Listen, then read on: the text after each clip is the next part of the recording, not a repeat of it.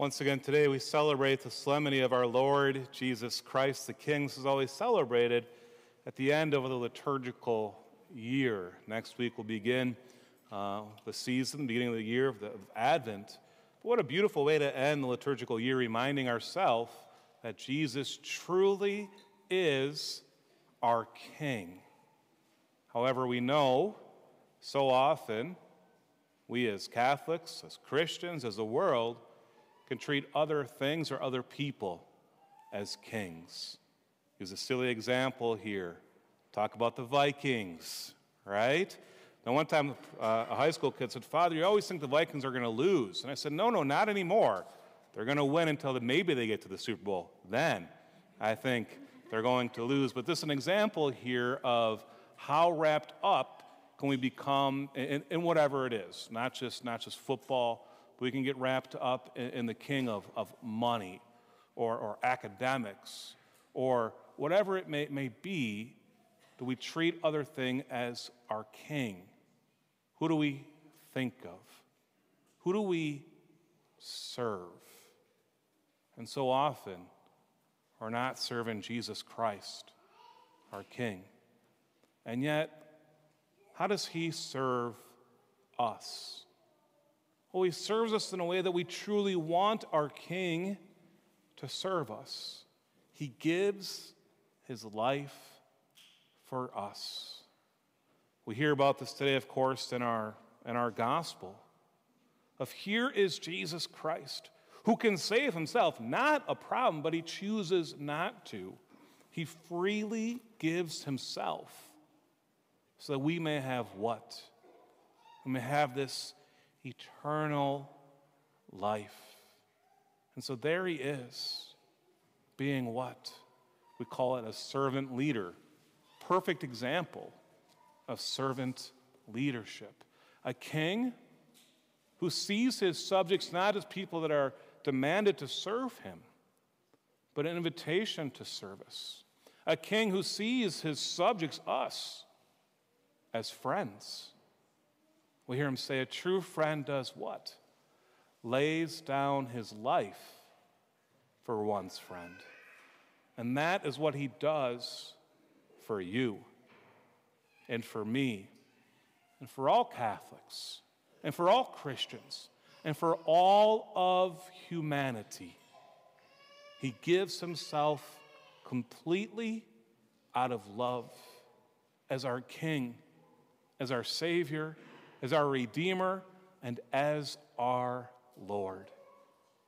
And so today we remember who truly is called to be our King as Jesus Christ, and to serve him with this love and this devotion, and to let him be our King, because he will take care of us, his children, when we let him do this. But we know that seems like every single year, more and more people are rejecting Christ as their King. They're leaving the Catholic faith. They're leaving the Christian faith. They're leaving any faith at all. And this is a dark time, it can feel like. We know it to be true. And yet in the darkness, Christ will prevail. The light in the midst of the darkness shining forth. And how beautiful this is. And what we are called to do is be witnesses of this light, that we know that only Jesus Christ is going to give us that fulfillment that we are longing for. And so as we celebrate Christ the King, we want to be this witness in the midst of darkness. You know, about 8 years ago, the Archdiocese was going through some great darkness. And it's even painful even to think back to that time. We had such scandal coming forth, and how we thought that we had been able to come through the clergy sexual abuse, only to realize that we were not actually being honest. And so it resulted in Archbishop Nienstedt having to resign. It resulted in Bishop O'Shea having to resign, and the Vatican sending us an apostolic administrator. And they sent us the coadjutor of New York at the time, Archbishop Bernard Hebda. He was lined up to be the next archbishop in Newark, and it's a huge diocese, much bigger than actually St. Paul in Minneapolis. But they knew that we needed someone to come in and help us through this dark time. And so they sent Archbishop Hebda. When he came as apostolic administrator, right away he recommended to the Vatican, and he said, whoever the next archbishop is that comes here, I recommend that they do something called a synod, that they listen to the people of the archdiocese, the parishioners, the laity, the priest, the fallen away Catholics as well. And so we made this recommendation, and then something unique happened. Pope Francis says, well, how about you become the next archbishop of St. Paul in Minneapolis? And all of a sudden he was charged with saying, well, I made this recommendation for the next guy, but I guess that next guy is me. And so for the last 5 years, we've been going through a synod process. And I'm grateful for all the parishioners who have participated in the listening sessions and the small group discussions in our planning session as a parish last spring. And we sent 2 representatives of our parish as well to the synod, which happened over Pentecost weekend.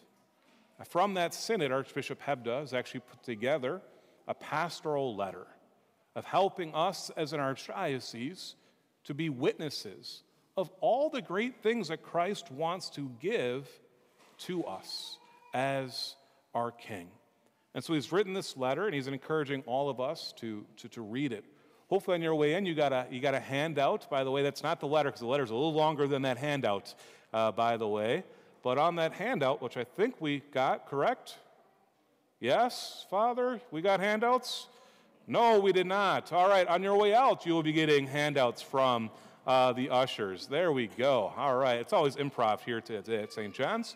All right, but there's a handout you can get on your way out, and on there is a little bit more information about the letter. But not only that, as you can tell, there's also a video from the Archbishop. He wants us to watch a video to explain a little bit more about that pastoral letter. So at this time, we're going to attempt to show a video. It's always a 50-50 chance if it's going to work or not. But here we go. There's a video from Archbishop Hebda explaining a little bit more about this pastoral letter.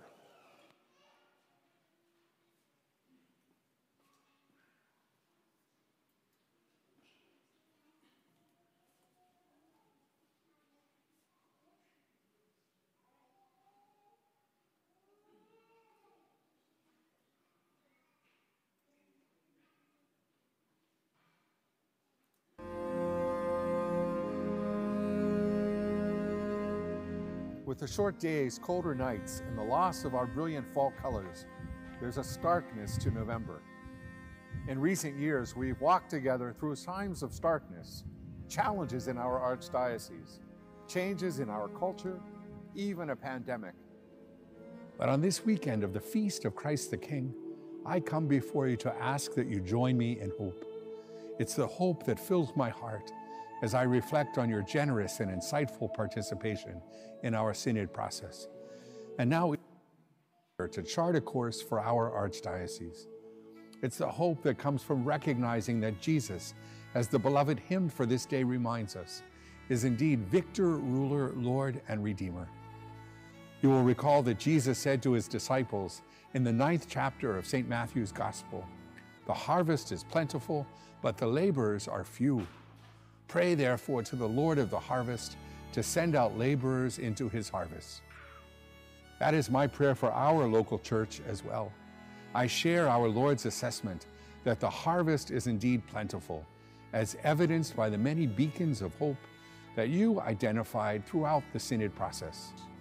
Many of you have already shared with me individually your desire to pass on the richness of our Catholic faith to your children and grandchildren, to introduce them to Jesus, or bring them back to the church, and a deep yearning to know our faith better and to learn how to share it with others. I have also seen the Eucharistic devotion of so many who recognize that the Eucharist is the source and summit of our Christian life and produces hearts burning with our Lord's love for the poor and marginalized. Our church is ripe for renewal, and now I ask you to join me as laborers for this bountiful harvest. Those efforts begin in the upper room. You will recall that there were 3 important events that happened in that sacred spot, events that continue to guide us in our journey of faith as we seek to renew this local church. It was there that Jesus washed the feet of his disciples. The master became the servant. As Jesus himself told the apostles, if he who is our master serves us, so must we go and serve others. Moreover, it was in the upper room that Jesus fed his disciples with his body and blood through the institution of the Eucharist. He continues to feed us at every Mass. And finally, the church was born through the Holy Spirit at Pentecost. Following Christ's death and resurrection, his closest followers were fearfully hiding in the upper room. Jesus appeared to them, set them afire with the Holy Spirit, and then sent them forth. We can experience a new Pentecost, join our Lord in attending to the needs of our sisters and brothers, and be truly changed by encountering Jesus, especially through the Eucharist. In short, we can go forth and make disciples of all the nations, in our neighborhoods, our homes, and even our own hearts. So that we can together advance that vision, I ask you to please read my pastoral letter entitled, You Will Be My Witnesses, Gathered and Sent from the Upper Room. You can find it at archspm.org/synod letter. There's a lot to unpack there, so you may wish to read one section at a time, praying and reflecting after each. We'll have more opportunities to reflect upon the letter and the synod priorities I have identified in the coming months. We're also producing materials to facilitate group discussion so that you can more fruitfully discuss the letter with family and friends. In the coming year, moreover, your parish will bring forth ways to practically achieve the 3 priorities identified in the pastoral letter. I also invite you to read the Year 1 Synod Plan, in which I outline concrete steps to move forward in the next year and a half.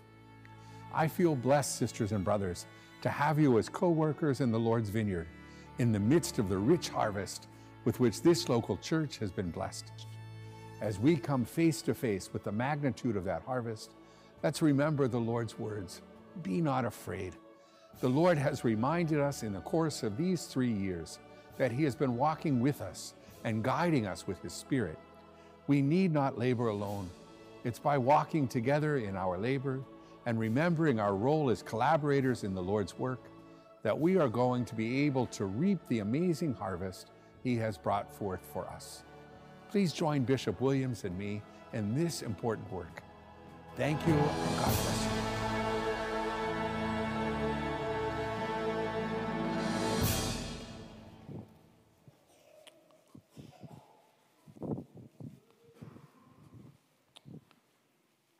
On your way out, I encourage you please to take that handout. We'll have more printed off, so make sure to take that handout on the way out. There's also on that handout a QR code. You're going to scan that if you're technologically advanced that way, and it brings you right to the letter. But once again, the main intention is that we may be witnesses of Christ the King, and what a beautiful King we have that's willing to serve us and to give us the fulfillment that we are longing for. Please stand and let us pray.